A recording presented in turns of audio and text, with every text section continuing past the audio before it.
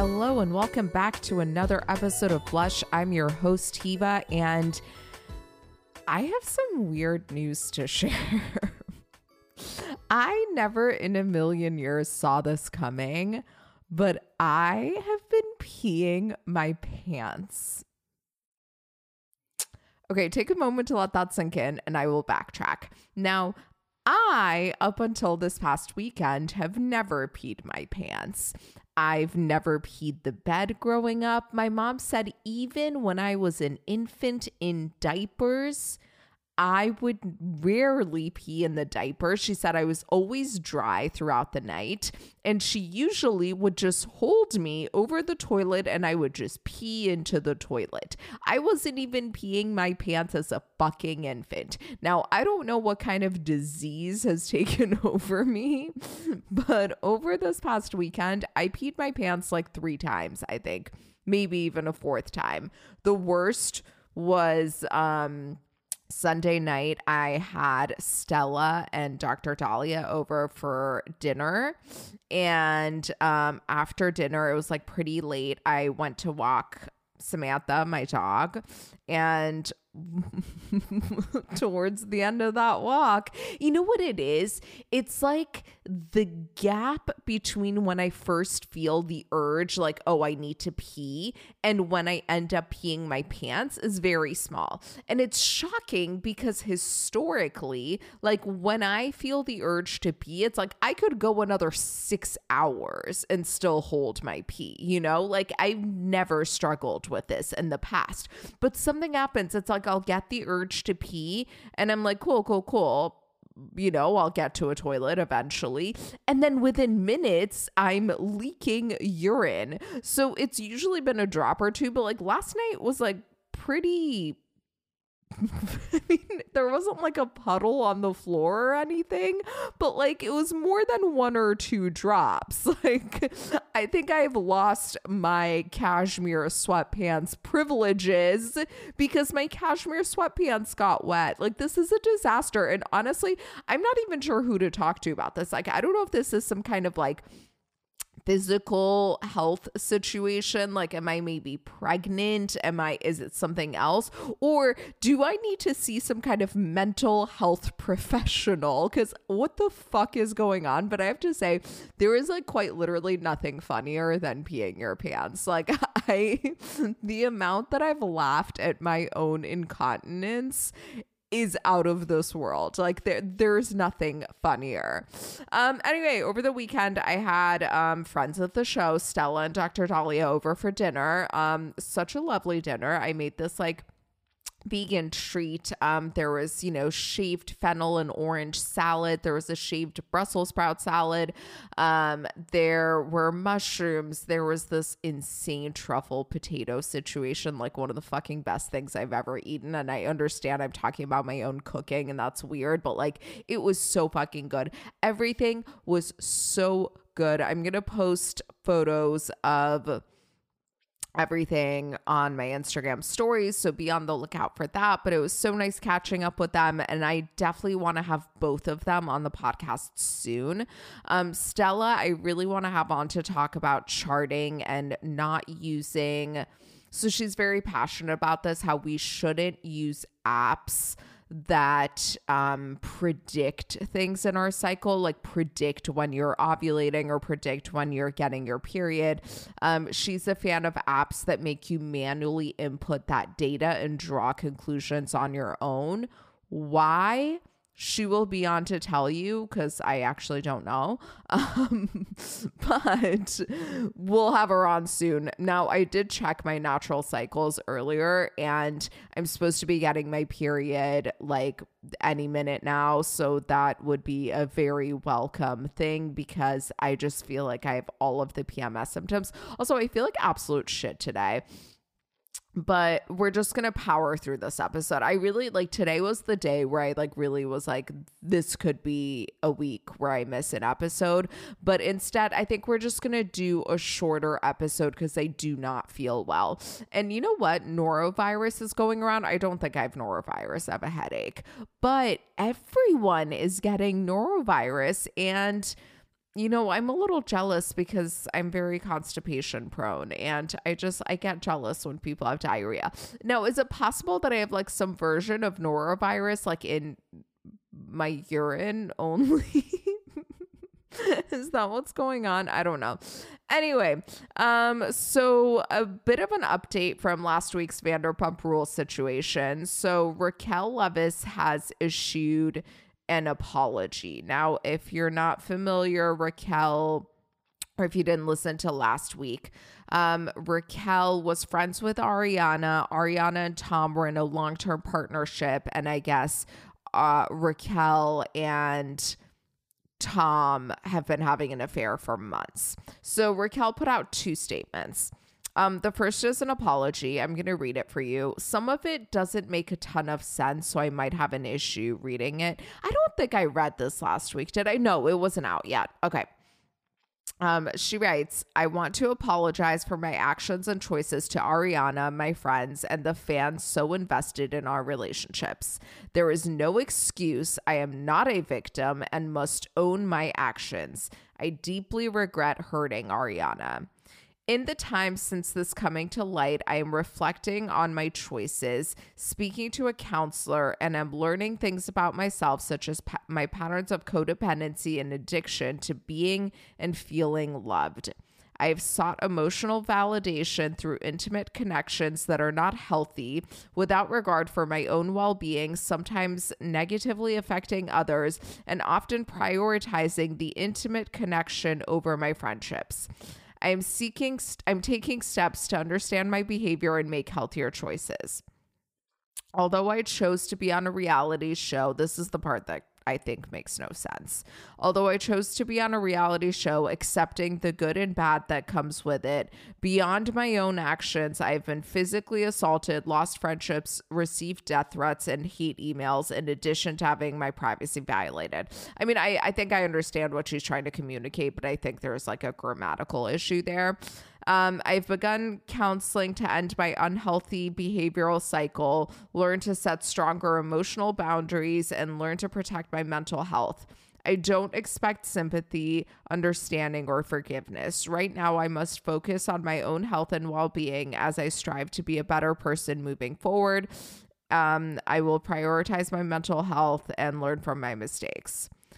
She then put out a second statement that says, besides the indefensible circumstances surrounding our relationship, my feelings for Tom have always been sincere and born out of a loving friendship. Knowing how many people we hurt, I need to understand my choices and learn to make better ones. I need to take care of my health, work on self-growth, and take time to be okay with being alone. I care for Tom, and I don't want to label anything or predict what lies ahead. Right now, I need to heal. I'm guessing that was in response to people questioning what like the future held for her and Tom. I'm not entirely sure. Now, here's what I want to talk about.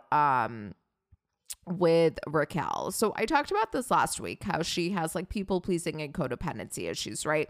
And we saw that a lot in her relationship with James, which she was in for 5 years. He was cheating on her left, right, and center. He would kind of treat her, I mean, he would treat her really well sometimes, but like not treat her really well other times.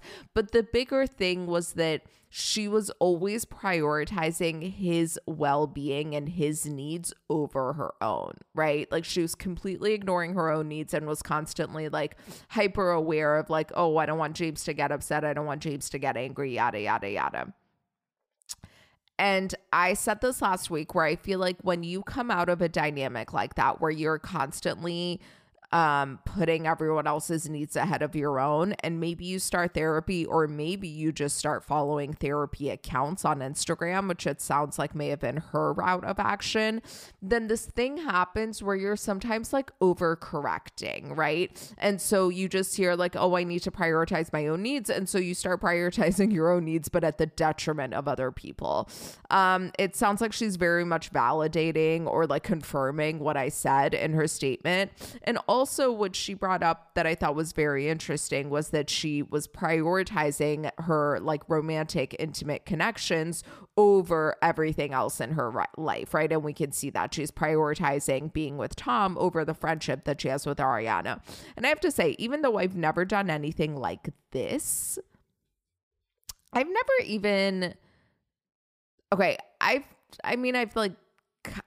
definitely had like emotional affairs. I don't think I've like physically cheated so much. Like maybe like a hair, but not really. I don't know. But I've never been with someone who had a partner other than when I was in law school. There was this guy I had a crush on who had like a 5-year partner, and we never like did anything physical, but it was like definitely not ideal. Like I remember one time, like I went back to his place after the bars and we were just hanging out for like hours. Like his girlfriend would have been pissed if she knew. Like, I mean, she should have been pissed if she knew, you know? Oh my God, excuse me. Okay.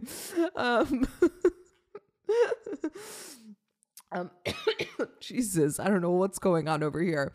So I mean, that was like super fucked up, but that's the worst that I've done. Like I haven't even like kissed someone who was in a relationship, at least not knowingly, let alone if they were in a like that girl, the girlfriend of the law school kid, I've never even met her. You know what's weird, actually? She like visited a few times, and in all the times that she visited, I still never met her. Like she was like, not only was she not my friend, she wasn't even my acquaintance. I literally didn't even know what she looked like. Actually, that's not true. I saw her from far away one time. She was not cute. Nothing will make you feel better about yourself than your ex going on to date a girl who is like less cute than you, or the guy that you like who's in a relationship is in a relationship with a girl who's like not cute.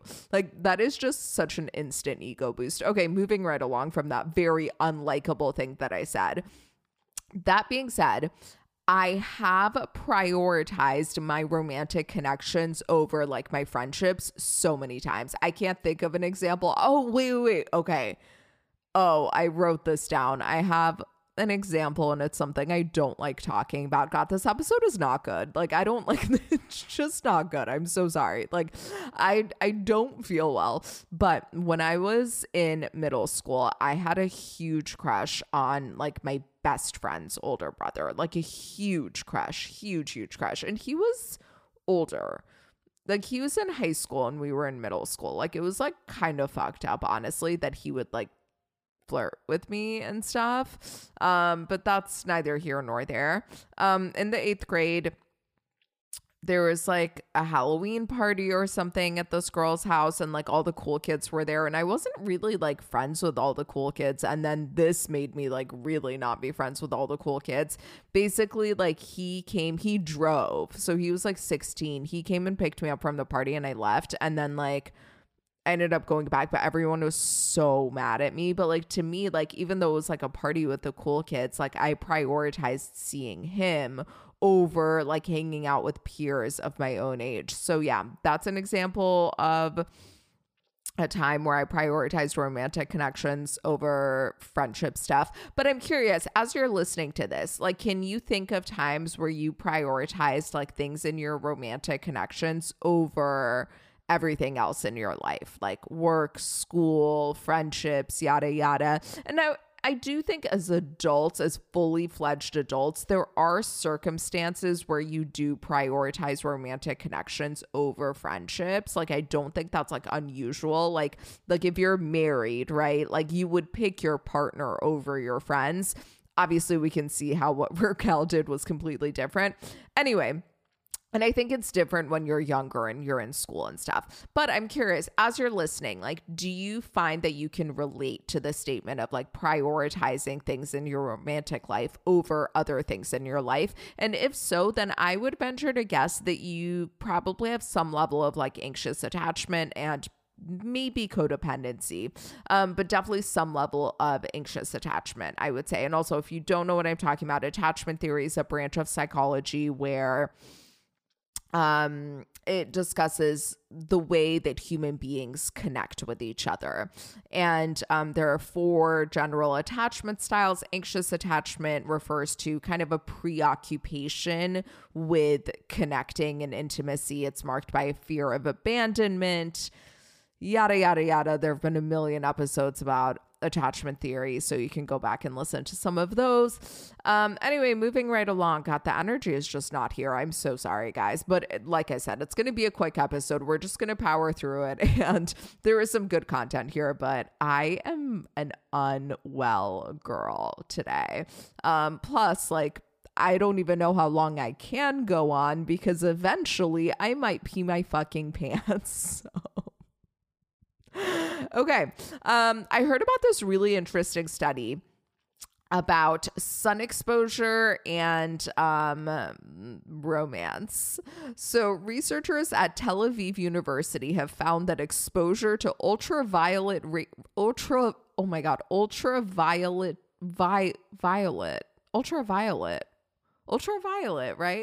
do I want to say ultraviolet? Ultraviolet radiation from sunlight enhances romantic passion in humans. So in the study, both men and women were exposed to UVB, which is ultraviolet radiation type B, under controlled conditions, and the findings were unequivocal: increased levels of romantic passion in both genders. Now, UVB are sun rays at wavelengths of 320 to 400 nanometers. If that means anything to you, congratulations. It means literally nothing to me. Some notes from the study: UVB exposure increases circulating sex steroid levels in mice and humans. UVB exposure enhances female attractiveness and receptiveness towards males. UVB exposure increases females' estrus phase, HPG axis hormone, and follicle growth. Other than follicle growth, I don't know what the rest of those things mean. And skin P53 regulates UVB-induced sexual behavior and ovarian physiological changes. Okay, so that's a lot of science, but some takeaways from this is to get some unprotected sunlight. Now, obviously sunlight is bad for like aging, yada, yada. And I mean, if you live somewhere like Australia, a lot of sunlight can like literally kill you. But I do think it's worth getting unprotected sunlight, not on your face and not during peak hours. So like you can go out for a morning stroll without sunscreen on, or just sunscreen on your face, again, depending on where you live, how sensitive you are, yada, yada, yada, and get some sunlight on your shoulders, on your arms, on your hands, on your legs, whatever. Also, a takeaway that I'm getting from this is to go on outdoor dates. Like, do more dating in the outdoors if you can, because it sounds like it'll positively affect both of you. And I just want to bring this back to when I did the perineum sunning. I mean, maybe perineum sunning is like a way to go about this. I don't know. Anyway, so what I want to talk about this week are two topics that I think are very linked to each other. And the number one is confidence, and number two is authenticity. And the reason I think they're linked is because I think it takes confidence to show up authentically. But I am going to talk about them separately at first. And also the confidence portion of this is based on research presented by Mel Robbins. So just want to credit her. Okay, moving right along. Now, the way that Mel Robbins defines confidence, I really loved. I don't think she made this up, by the way. I just think she strongly perpetuates it. The definition of confidence is the willingness to try. So it's showing up, being seen, trying something a bit scary. And the most important part of this is that confidence is a skill that you can build if you're just willing to try. Now, she presented 3 myths about confidence. The first myth is that the loudest people are confident. Bravado and arrogance are not confidence. Confidence is when you are actually afraid and you still do something. The second myth is that confidence is built during like good times in your life. The reality is that confidence is actually built in like the bad moments. You know, she used this quote that I really liked: confidence is forged in fire. And the third myth is that you can lose confidence. And the reality is you cannot lose confidence. You can lose the feeling of confidence because you stopped trying, because, to go back to the definition, confidence is the willingness to try. Now, she gave 5 tools for building confidence. The first one, shock surprise, is to take action. Now, again, confidence is the willingness to try. So it makes sense that one way to build confidence is to take action. And she said something that I've been saying for a while, like, not to make it all about me, but imposter syndrome is like kind of a good thing. Like, we constantly talk about it as a bad thing, but she said it's a good thing because it means you're doing something new. Now, something I've been saying for a while is like, it's normal to have imposter syndrome when you're doing something new because you are technically an imposter at it, you know? Like, it's not like, how could you not have imposter syndrome if you're like just starting a new business or like just got promoted or like, you know, you're like putting yourself out there on social media for the first time? Of course you're going to feel like an imposter. You haven't been doing it. And according to Mel, that's a good thing. It means you're trying something new, and confidence is built by trying, by doing, by the action. Now, Mel Robbins is famous for her 5-second rule. And the idea of the 5-second rule is like, when I think it came about for her because she was like having a hard time getting out of bed or something. So she's like, count backwards from 5 and do the thing by 1. So she would like lay in bed. I believe this is what she's famous for. It was her first book. And like, she would count backwards from 5, and by 1, just like fucking get out of bed and do it. So what she says is like, when you're in a situation where you want to build confidence by taking action, but you're doubting yourself, which is totally normal because you're going to have that normal imposter syndrome. Count backwards from 5 and just start to move by the time you reach 1. So let's say like maybe you know, are trying to be more confident by sending like a text or an email saying something, or like you are in class and you want to like ask a question, or like you want to like start putting yourself out there on TikTok, or like whatever it is. Just think of the action that you need to take, count backwards from 5, and by 1, just start fucking doing it. Open your phone and send that text, send that email, open your phone and record that TikTok, raise your hand in class, whatever it is. Use the 5-second rule to give yourself courage. And she says that you can tap into courage before you get that feeling of assuredness. She says that courage comes first and confidence builds over time. So that's the first step, or the first tool to build confidence. The second one is to use the power of objectivity. This is very interesting, I thought. She said, like, when you start to thinking about how confidence will change your life, you'll still be nervous, right? So when you picture yourself, like, ask yourself, like, what would I do if I was more confident, right? Like, what are the things that I would do if I was more confident?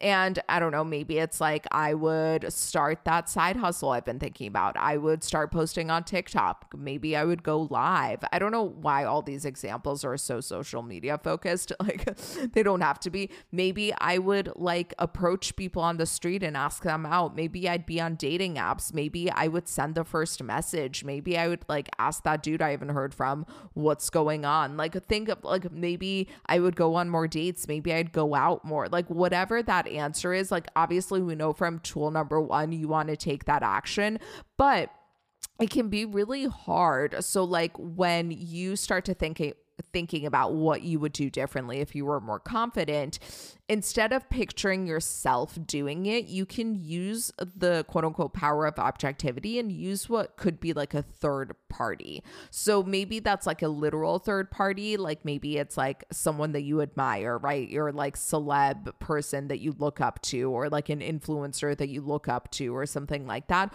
Or it could be like your future highest self.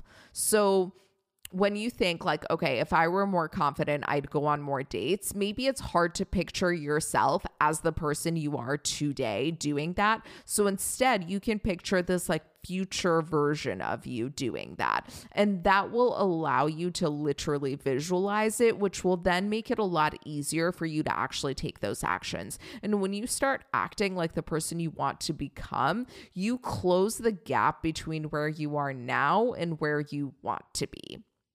The third tool to build confidence is to prepare.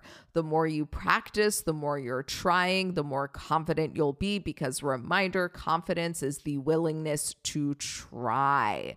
So think about like when you were in school. Think about the difference between a test that you were prepared for versus a test where you didn't study. You roll up to one kind of confident, you roll up to the other really fucking unconfident. So if you're really nervous about something and just can't shake the nerves, double down on preparation. So like maybe you want to start posting on TikTok, right? To promote like a side hustle that you want to start creating. Maybe practice a few times what you're going to say before you open the app and record it. The fourth tool to build confidence is failure, embracing failure. Now, everything that you're doing in life is preparing you for something that hasn't happened yet. And the greatest preparation is failure. The greatest failures and the greatest heartaches you've had in life have taught you the biggest lessons. So embrace failure. It is through failure that we go to other places. I mean, think about like, I had to like kind of fail at being a lawyer. I mean, I don't, I technically am still a lawyer, but like I stopped practicing. Like I, in many ways, failed at that. I had to fail at like 20 other ideas that I had, all to start this podcast. And honestly, it's through like quote unquote mini failures on this podcast that I learn and grow and evolve. Like this episode is a good example of a failure.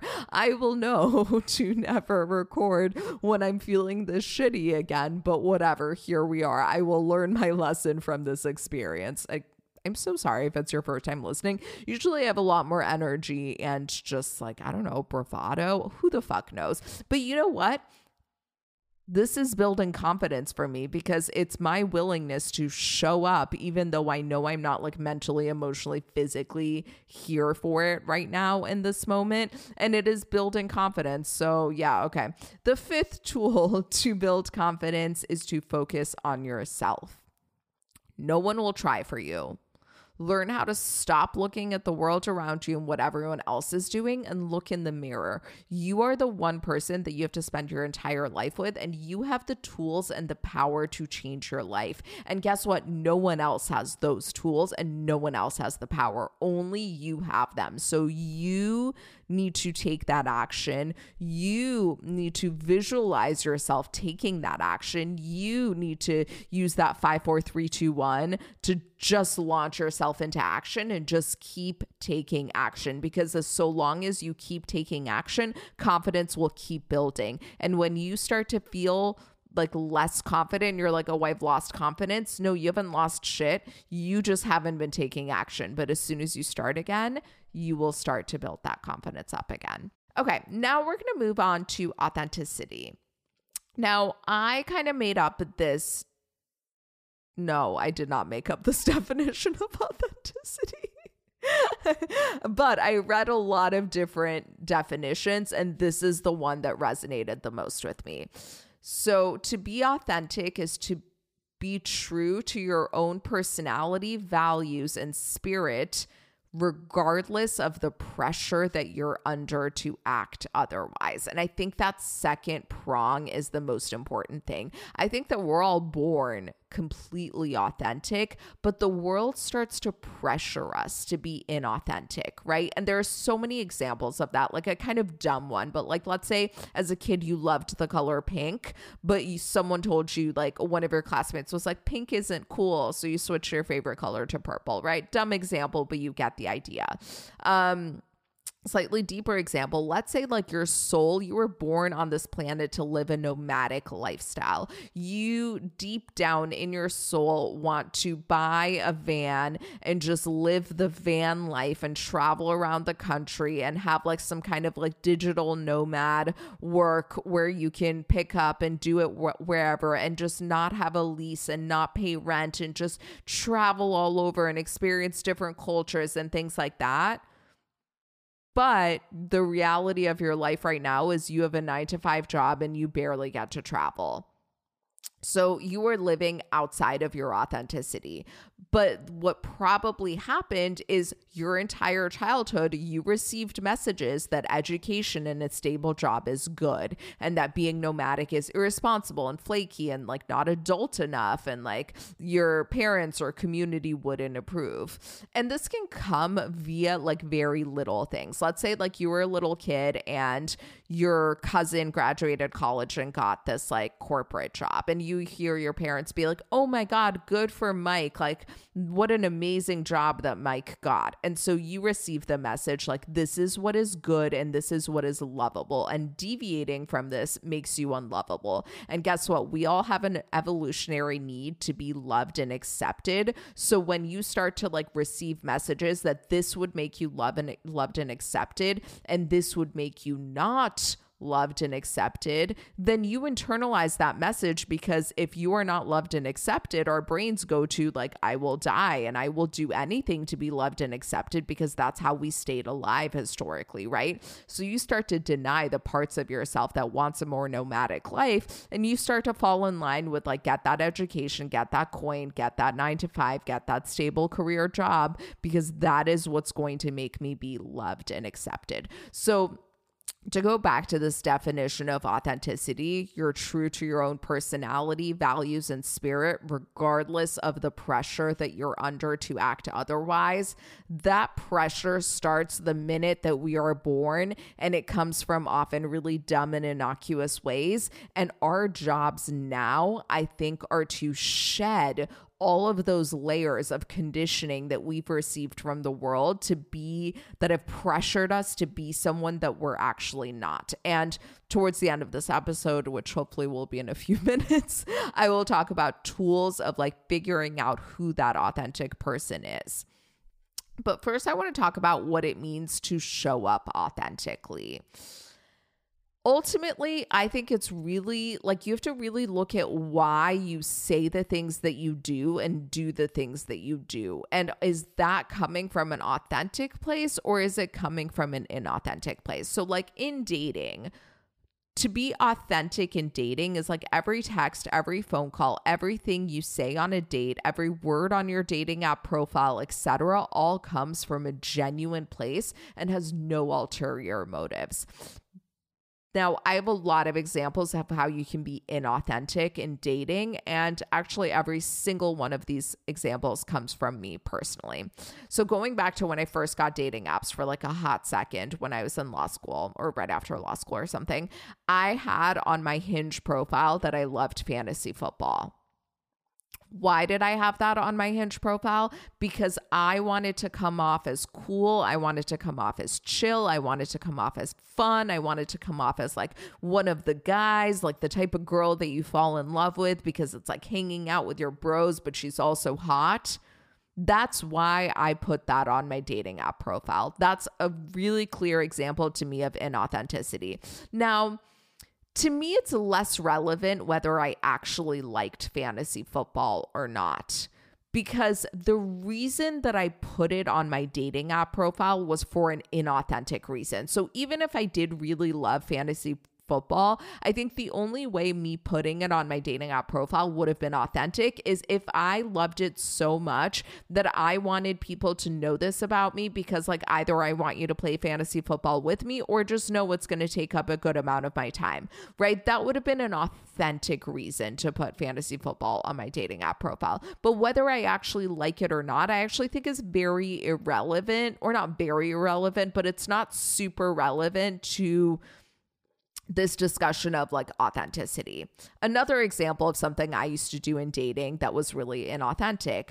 I remember one time I was out and I ordered a steak, even though what I really wanted was salmon. Obviously, this was all before I was vegan. But the reason I ordered the steak was because I thought it made me look more cool and more like one of the guys. I mean, a theme that you're going to find is a lot of like various ways that I've been inauthentic in my life was out of this like intense desire to come off as someone who's like very chill and like one of the guys and like not like doesn't have girly interests and likes, which speaks volumes about my own internalized misogyny throughout all these phases of my life. Nevertheless, I ordered steak because it seemed more like bro-y, right? Another thing I've done like on dates, like I've talked about how my exes were so needy. The reason I talked about that is because I wanted to mask my own anxious attachment, neediness, and insecurity. And I wanted to come off as really cool and chill and easygoing. So talking about other people's neediness was my convoluted way of trying to communicate like I'm not needy, which was like factually incorrect, but that's neither here nor there. Another form of inauthenticity. There are so many times where I wanted to have sex, like I really, really wanted to have sex, but I wouldn't have sex because I had this like thing in my head where I was like, if I put out, then like he's going to lose interest. So I've just string him along for like months so that he falls in love first and then I can put out because then it'll be safe for me, right? That's a form of inauthenticity. It's a game. Another one was like I used to always ask friends for advice on like what to text back to a guy and like how long to wait before responding, things like that. Obviously, when you're outsourcing your own actions and words to someone else, that is very clearly inauthentic. So like going back to dating, like look at everything that you say, everything that you do, and ask yourself why you're doing these things. And if you have an ulterior motive for something that you're saying or doing, that is inauthentic. Now, in friendships, I think, again, being authentic is like every text, every phone call, everything you say, everything you do, everyone you choose to be friends with comes from a genuine place and has no ulterior motives. Examples of things I've seen like recently in authenticities that I've seen in friendship dynamics. I have a friend who has a friend who like will regularly ask her about like trips or vacations or plans or this or that. But the reason that she asks her about these things is because she wants my friend to be like, what have you been up to, so that she can talk about her own vacations, trips, whatever. So like if you're someone who like will ask someone something just waiting for them to ask back, instead just offer that information. If you want to talk about something, just talk about it. You don't have to like do this like dance to try to get them to ask you. Just ask. Something I used to do was I remember like back in the Facebook days, like remember you would like post on other people's walls for their birthday, because like Facebook would be like, oh, it's this person's birthday, like wish them a happy birthday. I remember I used to post on other people's walls for their birthdays because I wanted them to post on my birthday. So especially leading up to my birthday, I'd be like really vigilant about saying happy birthday to people. It's not because I actually wanted to wish them a happy birthday. It's because I wanted them to post on my wall when it was my birthday so that I didn't feel like a big fat loser and no one saying happy birthday to them. I see people do this with Instagram. Like people will like you think about it. Like the last time you people will do the stories, like Instagram happy birthday thing. I, by the way, do not participate in that. Like I will not post on my stories for anyone's birthday. But think about like if you've done that, did you do it because like you really wanted to wish them a happy birthday in this very public way? Or was it on some level because you're like, well, when it's my birthday, I want them to post about my birthday so that I can repost it and I don't look like a big fat loser? If that's kind of what's going on some level, then that would be an example of inauthenticity. Another example is like choosing friends based on like their social cachet or like how cool they would make you look. The last thing I have on this, and I think that we all have done this at various points, is pretending to be someone you're not just to keep the friendship alive. I've done this a lot. One of my two best friends in law school, I remember our friendship was like so based on like being negative and complaining and like hating the same people and shit like that. And I actually am not like that negative of a person. And I remember I was like really going through a lot of like healing and growth and stuff during this phase. And I remember I kept being like, but I would go back, revert to like that intense negativity so that I could keep my friendship alive with her. And when we stopped being friends, I was able to like really truly be a lot more authentic to who I am.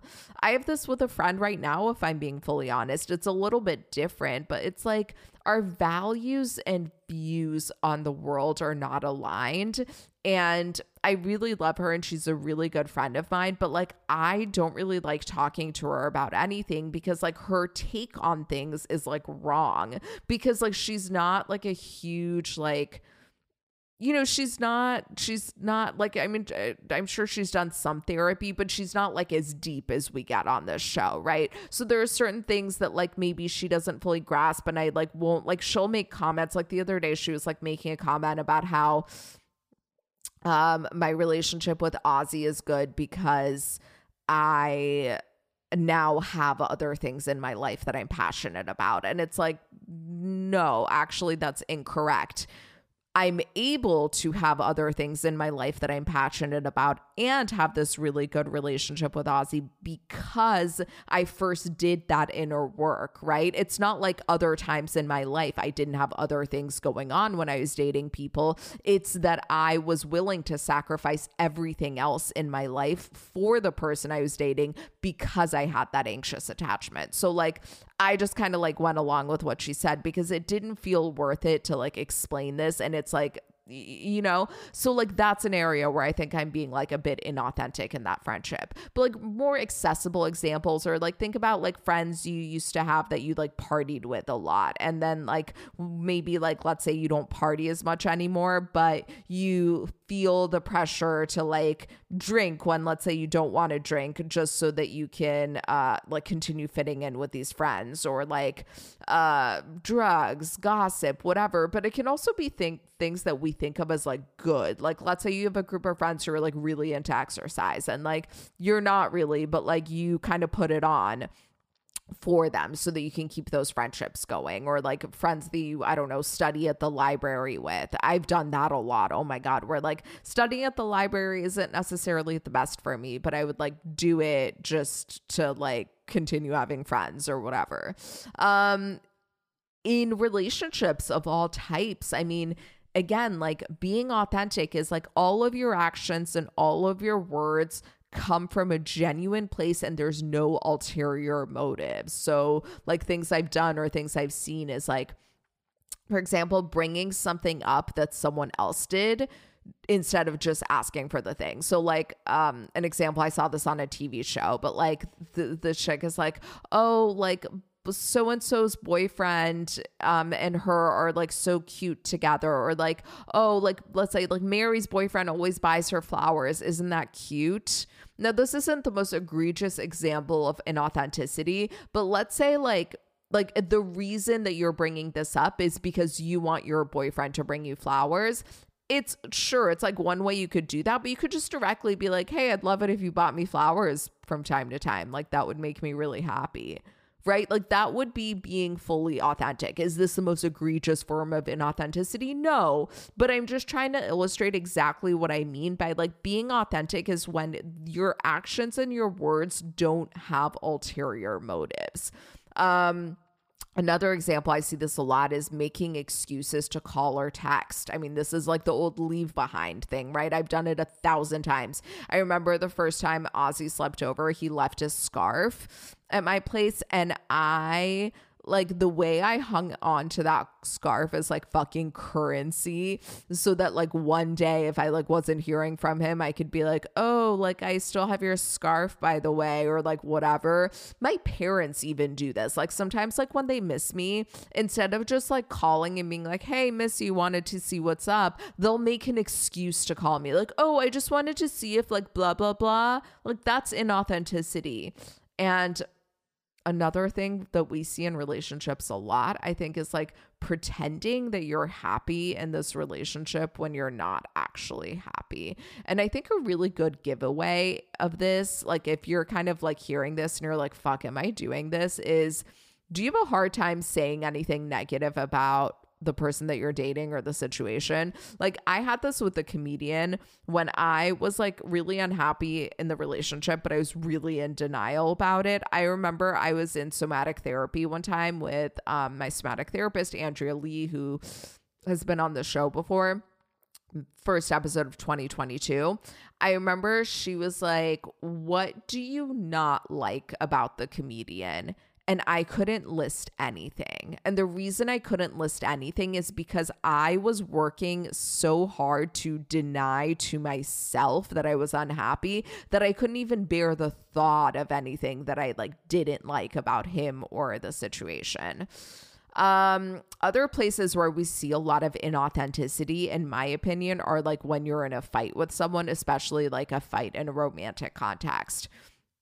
So again, like in a fight, to be authentic is like everything you're saying and doing is coming from a genuine place and has no ulterior motives. Now, I have been inauthentic in fighting almost exclusively. Some of the examples of things that I've done is storming out when I wanted them to chase me. Like I didn't actually want space to like storm out in an authentic way. It's like you actually need space. But like I didn't actually need space. What I wanted was for them to chase after me. In fights, one thing I've done a ton of is like saying that I want to break up when I actually just want them to like fight for me. Like saying that you want to break up when you don't want to break up is obviously inauthentic. And I would look at like, what do you actually want? Saying you need space when you really want to work things out. Like all of these are just examples of being inauthentic. So now here is what I recommend for like, quote unquote, finding your authenticity. First, I have a number of journal prompts that I'm going to read to you and then tell you what you should do afterwards. So first, think about your childhood and journal out the answers to these questions. What were your interests? When you daydreamed, what did you picture? What were your favorite books, movies, and TV shows? What characters in those books, movies, and TV shows did you gravitate towards? What are some of your favorite childhood memories? Now, think about your adolescence and answer a very similar set of questions. What were your interests? When you daydreamed, what did you picture? What were your favorite books, movies, and TV shows? What characters in those books, movies, and TV shows did you gravitate towards? What did you spend most of your time thinking about? And how did you picture your adult self? And now the last set of journal prompts are for kind of the present moment. If you had all of the money in the world, what would you spend your days doing? What are your favorite books, TV shows, and movies now? What characters in those books, TV shows, and movies do you gravitate towards? Who are some people that you can't stop consuming? Now, these are people whose Instagram stories you check first, podcasts you listen to, newsletters that you read. Like, is there anyone that you are just like, you will consume whatever they put out? What's something you're passionate about but have never talked about? If you could design the perfect life, what would it include? Last journal prompt to answer in your journal, I want you to write down the answers for all of these things, is when your mind wanders, what do you visualize or think about? Okay, now when you're done with your answers to all of these journal prompts, I want you to look through the answers and see if there are any through lines and trends. So for example, when I answer all of these questions, some trends that I see is like, number one, there's a lot of emphasis on like beauty and aesthetics. So like as a kid, I would really like characters in TV shows and stuff who I thought were pretty. I daydreamed a lot about like being pretty when I grew up because I was not a cute kid. Nowadays, I fantasize a lot about like home decor and style and just like aesthetics of things, color combinations, you know, things like that. Like even like branding, fucking like my Instagram, keeping the colors going, how to design food. Like there's just a lot of emphasis on aesthetics. Another through line or trend that I saw massively was like love and romance. Like I was absolutely obsessed as a kid. 100% of my fantasies as a kid involved having a boyfriend. Now I have a podcast about love and dating. Makes perfect sense. Another through line I see a lot in my answers are like health and wellness and just like a general interest towards making myself like the best version of myself. And like, I just geek out so hard on the science and things like that. Another through line is like fun and community. A lot of like my daydreams and fantasies, both as a child and now, involve just like general having fun and being in social settings. A lot of like the TV shows that I gravitate towards, all of them have like a very strong sense of community in them. And then one thing that's like almost kind of cringe to admit, but like there's this through line of like being seen. So a lot of like my favorite memories from childhood were like being in school plays or even sharing in class, like being in front of the class talking, things that I'd like daydream and fantasize about a lot, or like doing live shows, connecting with audiences, growing my platform, reaching more people. Now I had to do a lot of inner work to even be able to admit that to myself, because I thought it was like so cringy and like attention needy and like not a great thing. But now that I've done work around it, like I no longer deny it in myself. So look at your answers and see what through lines you can find. And once you're done finding trends, close your eyes, take some deep breaths to like really relax, and see if you can visualize your most authentic self. So get really detailed. Like, what does your most authentic self look like? What clothes are they wearing? What's their hairstyle like? What's the physical environment? Like when I picture my highest self, I picture her in this apartment, I think like on the west side of Manhattan. It's like close to the water and kind of high up. Like I picture this like home that my highest self is in. I picture like this all white outfit. How are they carrying themselves? Like spend as much time as you can connecting with this version of you in this visualization. And do it regularly and try to connect regularly. So that is like your most authentic self. But then the other layer of like connecting with your authenticity is getting rid of the pain, shame, and trauma that you have experienced in your life that made you disconnect from this authentic self. So like an example I gave is like, I think I have like a soul level, deeply authentic need to be seen. Like I like getting attention. I'm a Leo rising, right? But I suppressed that within myself for most of my life because I had received various kinds of messages growing up that that's not a desirable thing, that like you should let other people get the spotlight and you shouldn't seek it out. So I had to do a lot of trauma reprocessing work around things like that. Going back to the example I gave about the person who maybe like their authenticity is like to be really nomadic and travel around, but they're living so out of alignment with that, they would need to do some trauma reprocessing work around every single instance where someone communicated that this isn't okay, right? So the example I gave of the parents maybe praising the cousin who got a sit down job. So once you kind of figure out what you're like, what seems to align with your authenticity, think about like everything you've experienced in life that told you to step away from these things, right? Like for me, again, like beauty and aesthetics is something I was in denial about, or even romance. Like I received so many messages growing up that like, oh, like cool, likable girls aren't obsessed with having a boyfriend. Boys just fight over them. And like, you know, being really into aesthetics is like girly and vapid and like it makes you not smart and not deep. So I would go through and address every single one of those instances in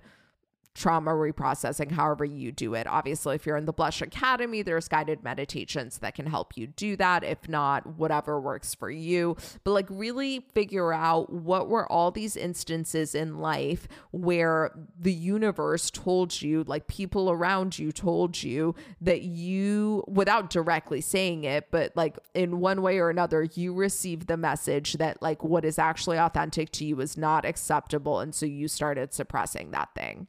Okay, so to recap, confidence and authenticity, in my opinion, are the two most attractive things in the world, right? Like if you are a confident, authentic little bitch, like look out world, like look the fuck out, because there is nothing that you can't do. The problem is that we have been fed that like confidence is something that you either have or you don't.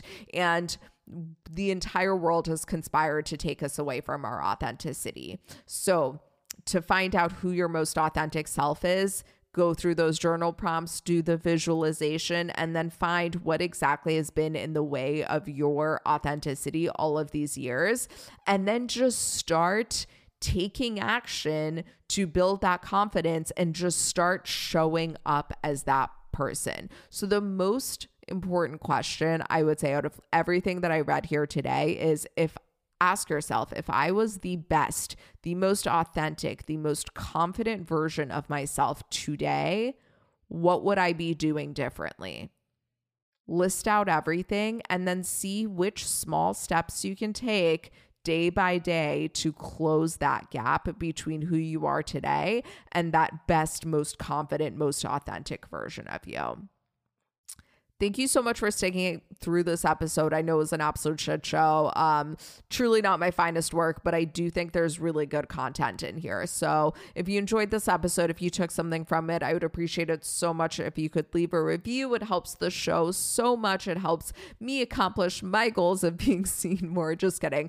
But you know, I'm passionate about this shit. And the more people hear the podcast, the more it can spread and the more people we can help together. So if you could take a few minutes and leave a review, if you could share the episode, it would mean so much to me.